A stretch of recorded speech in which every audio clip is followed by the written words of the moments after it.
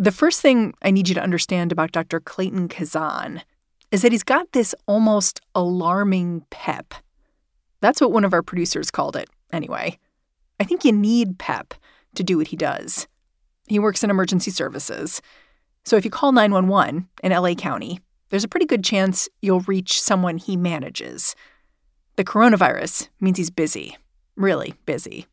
From about 8 o'clock on, I'm usually in and out of Zoom calls. Sometimes I've done what I call the hitting for the cycle, where you do like a Zoom, a WebEx, a Teams, an actual conference call, and I'll hit all the different platforms. And I think my record for a day is like 10 Zooms. Dr. Kazan can rattle off the coronavirus statistics in LA. One COVID patient is dying there every 10 minutes. But Dr. Kazan, he also feels this crisis from a couple of different perspectives. When he works his emergency room shifts a few times a month, he treats patients who are unlikely to live. And then when he comes back to work at the LA County Fire Department, he can plot out the way his firefighters and EMTs are actually part of community spread. There's one day at the beginning of this surge where, the numbers come in to me every day. How many new positives do we have? How many are out sick just in our department? And I'm looking at it, and I started sending out GIF files from Titanic where the captain is standing at the bridge. As you can see that the ship is going underwater. And I said, this is how I feel at this moment. I like this story because I think it explains something important about the doctor. Even when he's feeling his darkest, he's still got that energy, that sense of humor. He's sending out GIFs, which at first I thought was a kind of coping mechanism until I asked him to explain it. I gotta say, listening to you, you sound almost chipper. Has that gotten harder, sort of maintaining that over the last couple of months? The interesting thing is I got asked a similar question, and I said, well, look, this is a really hard time. It is the hardest year in my practice for sure. This is my 20th year, and it is exhausting, but this is exactly what I trained to do. This is exactly the position I trained to be in. And death is in the emergency department is just part of the job. So we get a little bit used to it. I wouldn't say numb. It definitely takes a toll on us still. But this is, we spent a lot of years training to be in exactly the position that we're in, but it is tiring. Today, Dr. Kazan is going to take you inside the Los Angeles COVID crisis. He's not going to whitewash what he sees, but he's also going to do what the best emergency doctors do every day. He's not going to let you give up hope. I'm Mary Harris. You're listening to What Next? Stick with us.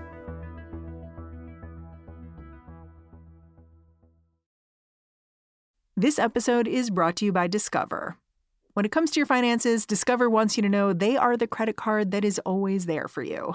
With 24/7 U.S.-based live customer service, everyone has the option to talk to a real person anytime, day or night. Yep, that means no more waiting for, quote, normal business hours just to get a hold of someone. We are talking real service from real people whenever you need it.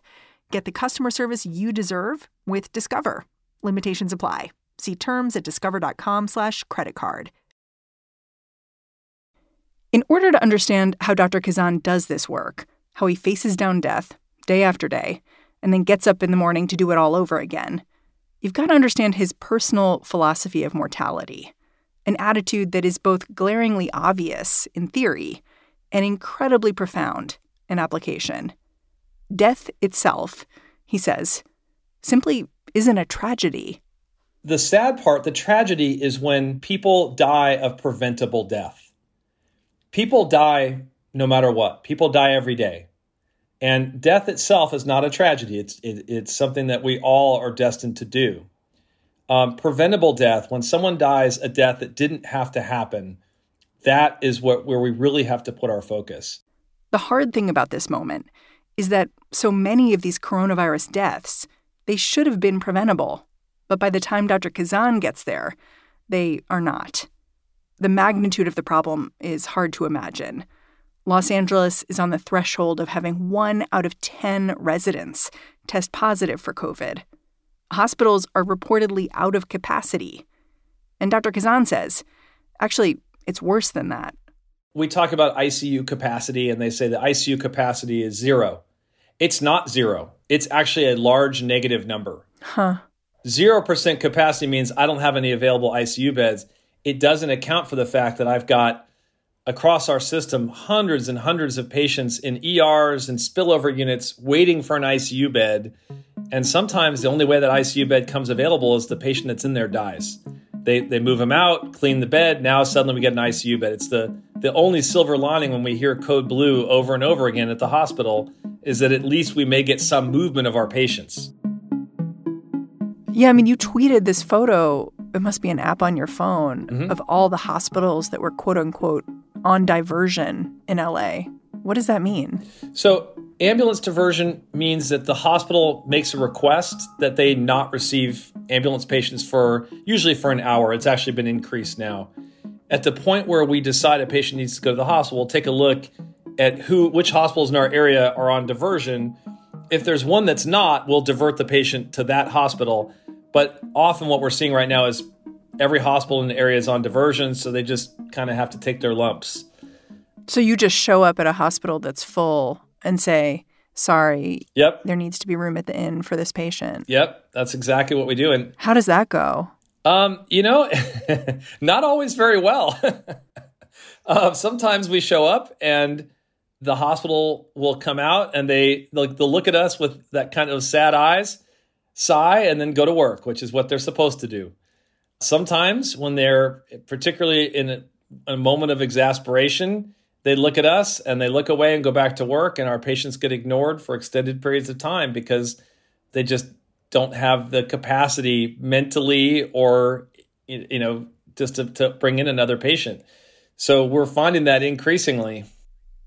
So your patients are like on a stretcher, maybe in a hallway or outside? Where do they even go? So depending on the hospital, sometimes in a hallway, sometimes outside, sometimes sitting in the ambulance for hours.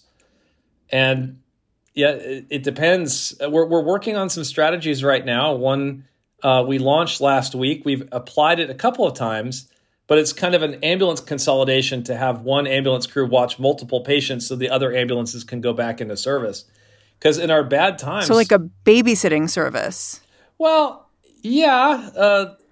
Based on federal law, when a patient arrives at the hospital, even if the hospital doesn't accept that patient belongs to the hospital. We actually don't need the hospital to accept the patient. It's their patient, whether they like it or not. But yes, ultimately, we end up providing care for the patients and keeping an eye on them, trying to put as many ambulances back in service as we can, and then trying to alert the hospital if anybody begins to deteriorate, which does happen. At any given time across our system, we could easily have 100 ambulances waiting. 100? 100. Just waiting outside? Waiting outside in hallways, or now with this new plan, we're going to be consolidating them in tents. When you have people in the back of an ambulance, you can't have one crew watching multiple ambulances. But if you put them into an area where the crew can easily see all of them, it's much, much easier to accomplish. Last week, Los Angeles got a lot of attention because of these new directives that seemed to limit the kind of care emergency workers could give because of COVID. EMTs were being told to save oxygen for the most severe patients to avoid running low. They were also being reminded not to bring patients in cardiac arrest to the hospital if they had a low likelihood of survival. Dr. Kazan says these rules are actually best practices, not a rationing of care. But he also admits the country's in the middle of an emergency. Things are going to look different for a little while. Part of it is we have to shift our mindset. And this is where the hospitals, I think, have really struggled, is if a plane crashes or there's a mass shooting, the standard of care immediately changes. You just train up who you have. You find volunteers. You have to train lay people to do things, to put a tourniquet on or to monitor something. You just do it.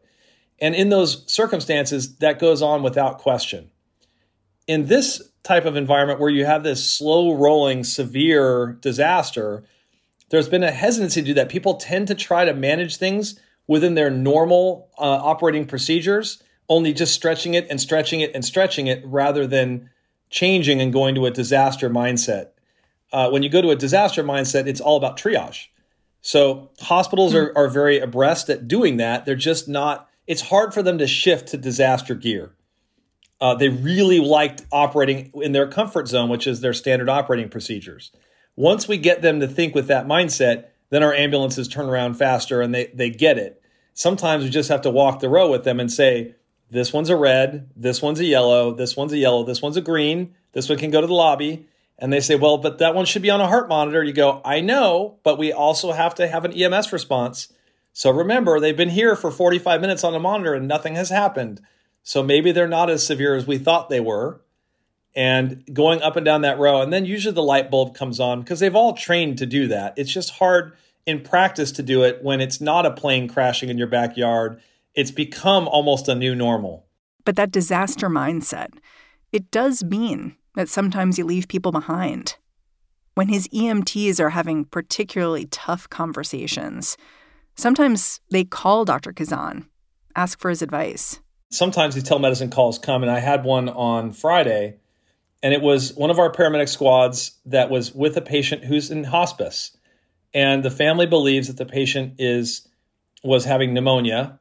But the patient has home hospice who'd come in, given her some morphine because they thought she was in pain. And she began to have more difficulty breathing, and the family panicked. And so the paramedics were trying to talk to them and say, look, she's a hospice patient. She's expecting to be end of life. And the family was being very difficult in terms of acceptance. And so they asked me to speak to them.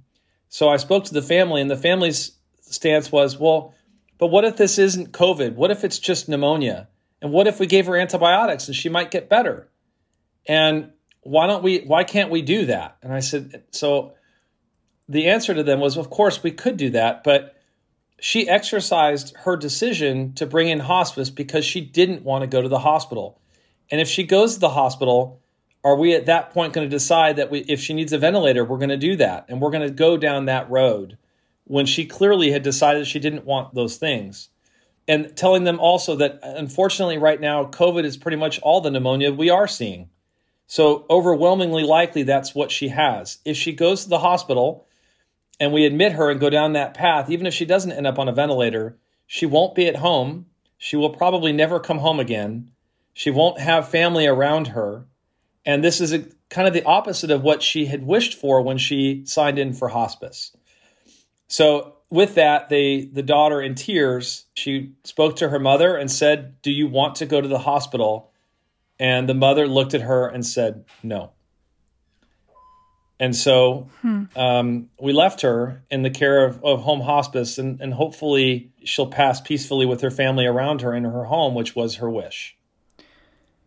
There are some people, though, who would hear the fact that EMS needed to leave a patient behind and think that that's a tragedy and cold. I think, and maybe this is from years of working in the hospital, but I think sometimes people, there are two things. One, they have unrealistic expectations of what the hospital can do for a patient who is clearly at end of life. Most people get their information on this from what they see on television. And on television, people do make a lot of miraculous recoveries. But the reality is, when you have someone at the end of their life, often what medicine offers to them is we can extend the length of their life, but often at the great expense of what quality they have left. And that's never been more true than it is now, when the people that go off to the hospital to die mostly die alone. And we do our very best to make sure someone can be there with them. And preferably we bring family to be there with them when we can. But often that's not the case. And often these people go to have a very cold death on their own in the hospital. If it were me, I would rather die at home in my bed surrounded by my family than in the hospital, maybe with a nurse in full PPE and a gloved hand holding mine, and that's the best I'm going to get. Or maybe FaceTiming with my family from outside. So it's all about setting the expectation level to where it's realistic and helping people to understand the decision that they're making.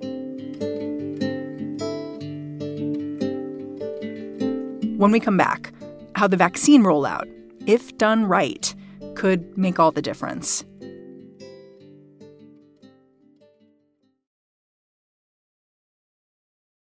Back in March, in the midst of all the darkness and confusion of the early pandemic, Dr. Kazan was put in charge of getting LA County's testing infrastructure into shape. He jumped into action, filling in a spreadsheet with contact information for every health official in the area who could possibly contribute to the effort. And it worked. During the month he was in charge, Dr. Kazan was able to increase LA County's testing capacity for the coronavirus from a few hundred people a day to more than 10,000. Now, with vaccine distribution in motion, there's a chance he'll get tapped again, this time to get people their shots. So are you thinking you may be working with those institutions to give vaccinations, make sure it's all going the way it needs to? I know that the city fire department for LA is being tasked with helping to launch a massive vaccine site. And we're anticipating that we're going to be asked to help ramp up across the county. So we're kind of getting those feelers out right now again for what that might look like. We don't know for sure. We just know that we have been hearing from our colleagues over at Public Health that they're having a challenge getting phase 1A complete. And so I think that they're going to be looking at us as that army that they can put to task to get it done. You sound excited for the challenge. Like I'm picturing you right now being like, okay, gonna get out the spreadsheet. Where can I like pop open a vaccine center? Here's how I'm gonna staff it. Is that how you think about it? So as you can tell, I'm generally a pretty optimistic person. I look at it as we need to get this done because this is how we really turn the corner. I remember hearing President Trump when he was campaigning back in September talking about how we had turned a corner and just kind of shaking my head at it going, I don't know what corner he's talking about because I don't see it. But when we talk about these vaccines coming out, I'll give you an example within our department. We generally, county fire, in terms of our number of people out sick with COVID, we have trended along with the county. And as much as I wish I could say that we were better because our folks are more educated in medical issues and things, our folks are human beings and they have the same flaws as everybody else. But when you look at it, we trended right along with the surge in the county. We shot up. Our positivity rate went way up. Our number going out sick went way up. And we followed that curve right along with the county. When you look, we got our vaccine allotted to us on December 23rd. We had our first mass vaccination on December 24th. We gave, I think, 1,320 vaccines on day one. And then we did 2 more days. And now we've trickled in some other days. So we're at about 2,900 or so right now. But what we've seen is the county's positivity rate is staying in that 15 to 20% range. But our positivity rate has dropped to 6%. So that is the potential power of a vaccine. I noticed you got your vaccine. You posted a picture. Mm-hmm. Was it emotional for you after all you've seen over the last year? I will say, so again, I have all the same flaws as every other human being. And as I sat in that chair and watched them draw up the vial and drop my syringe, there was just a little bit of, am I sure this is really okay? Am I really giving good advice to people? And I thought about it for a split second. I went, nope, I'm in. And the reason I wanted to put it out on social media, and there's a big push, and there's hashtag EMSVax, and there are other ones too, is to show the people that we lead by example. We would never recommend that they do something that we are not willing to do. So it was really important for people to see that it's, what was the old saying? I'm not just a hair club for men owner. I'm a hair club for men member. Yeah. So I'm in. And when they go, I'm worried about the side effects, I'm worried about this. Well, you know what? I think about it too, but I'll tell you what scares me far more than the side effects of the vaccine, the side effects of COVID. Did your folks universally take the vaccine, or did you have to convince anyone the way you convinced yourself, like, hey, we should do this? We did a full court press. So we did social media, we did departmental advisories, we did videos, went out to fire stations, we did live Q&A. We then published the Q&A so everyone could read it. And with that, we have gotten to right around between 70 and 75% adoption, which is right on par with, I think, the higher performing healthcare institutions, which makes me happy. Our typical flu shot adoption is is about 60%. So given that, I was really, really pleased. We're not done yet. And I think there are still some in that 25 to 30% that are convincible. But there are some that are just going to refuse. And we just have to accept that and move on and just keep trying. But you'll never win over everybody. Other departments. What do you do for that? What do you do for that, like 25, 30%? Like, do you go to them and like have one-on-one conversations? So in our department, when we did the mass vaccination sites, one thing that I'm convinced we did right is we didn't let anybody refuse remotely. Everybody had to come in to one of the sites to refuse. So the concern is, I'll use an example of a station near my house that has a 3-person station, has a fire engine, and that's it. If one of the people is, say, a probationary new firefighter and his captain is an older captain, it is entirely possible that that captain will have very strong feelings against the vaccine, and it'd be very easy to fall into groupthink and end up just declining. And so we have rotated our apparatus around the county to ensure every person has an opportunity to come in, accept or decline for themselves, and have their questions answered.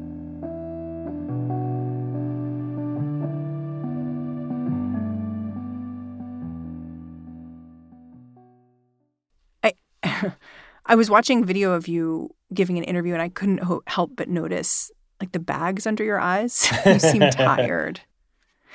And while you sound really upbeat, I do wonder how you talk to your colleagues who might be feeling this moment in a pretty deep way, especially the fact that they show up at people's houses and they're dying and they have to bring people to the hospital and leave them there outside. Where I feel it the most, I feel it for our folks, and I feel it when I work the ER and I spend the entire shift wearing an N95 till my nose is bruised. And that fear when you're in the face of someone with COVID and you're examining them and talking to them and you're knowing it's right there in front of your face. And I tell our folks, for our EMTs and paramedics, that my job is hero support. So it's my job to make sure that they have the tools, the training, the experience, everything that they need. So when there is a life on the line, that they have everything that they need to be able to save it. And I think we do a good job of that. I think we put them in a position to be successful. And the last is giving them some form of optimism, sharing messages with them regularly to let them know that what they do matters. So now we just have to get that final step, which is, I've said that because it's January and we're in football season, we're deep in the red zone now. We just have to punch it into the end zone. And we have to make sure we don't fumble it or throw an interception on the way. But if we can just hold on tight and push one more time really hard and push it through, then that is where we're actually going to turn the corner. Dr. Clayton Kazan, thank you so much for joining me. Thank you. Dr. Clayton Kazan is an emergency physician in Torrance, California, and he's the medical director at the LA County Fire Department. And that's the show. What Next is produced by Davis Land, Elena Schwartz, Danielle Hewitt, and Mary Wilson. We get help every day from Franny Kelly. We are overseen by Allison Benedict and Alicia Montgomery. And I am Mary Harris. You can find me on Twitter. I'm at Mary's Desk. In the meantime, I will catch you back here tomorrow.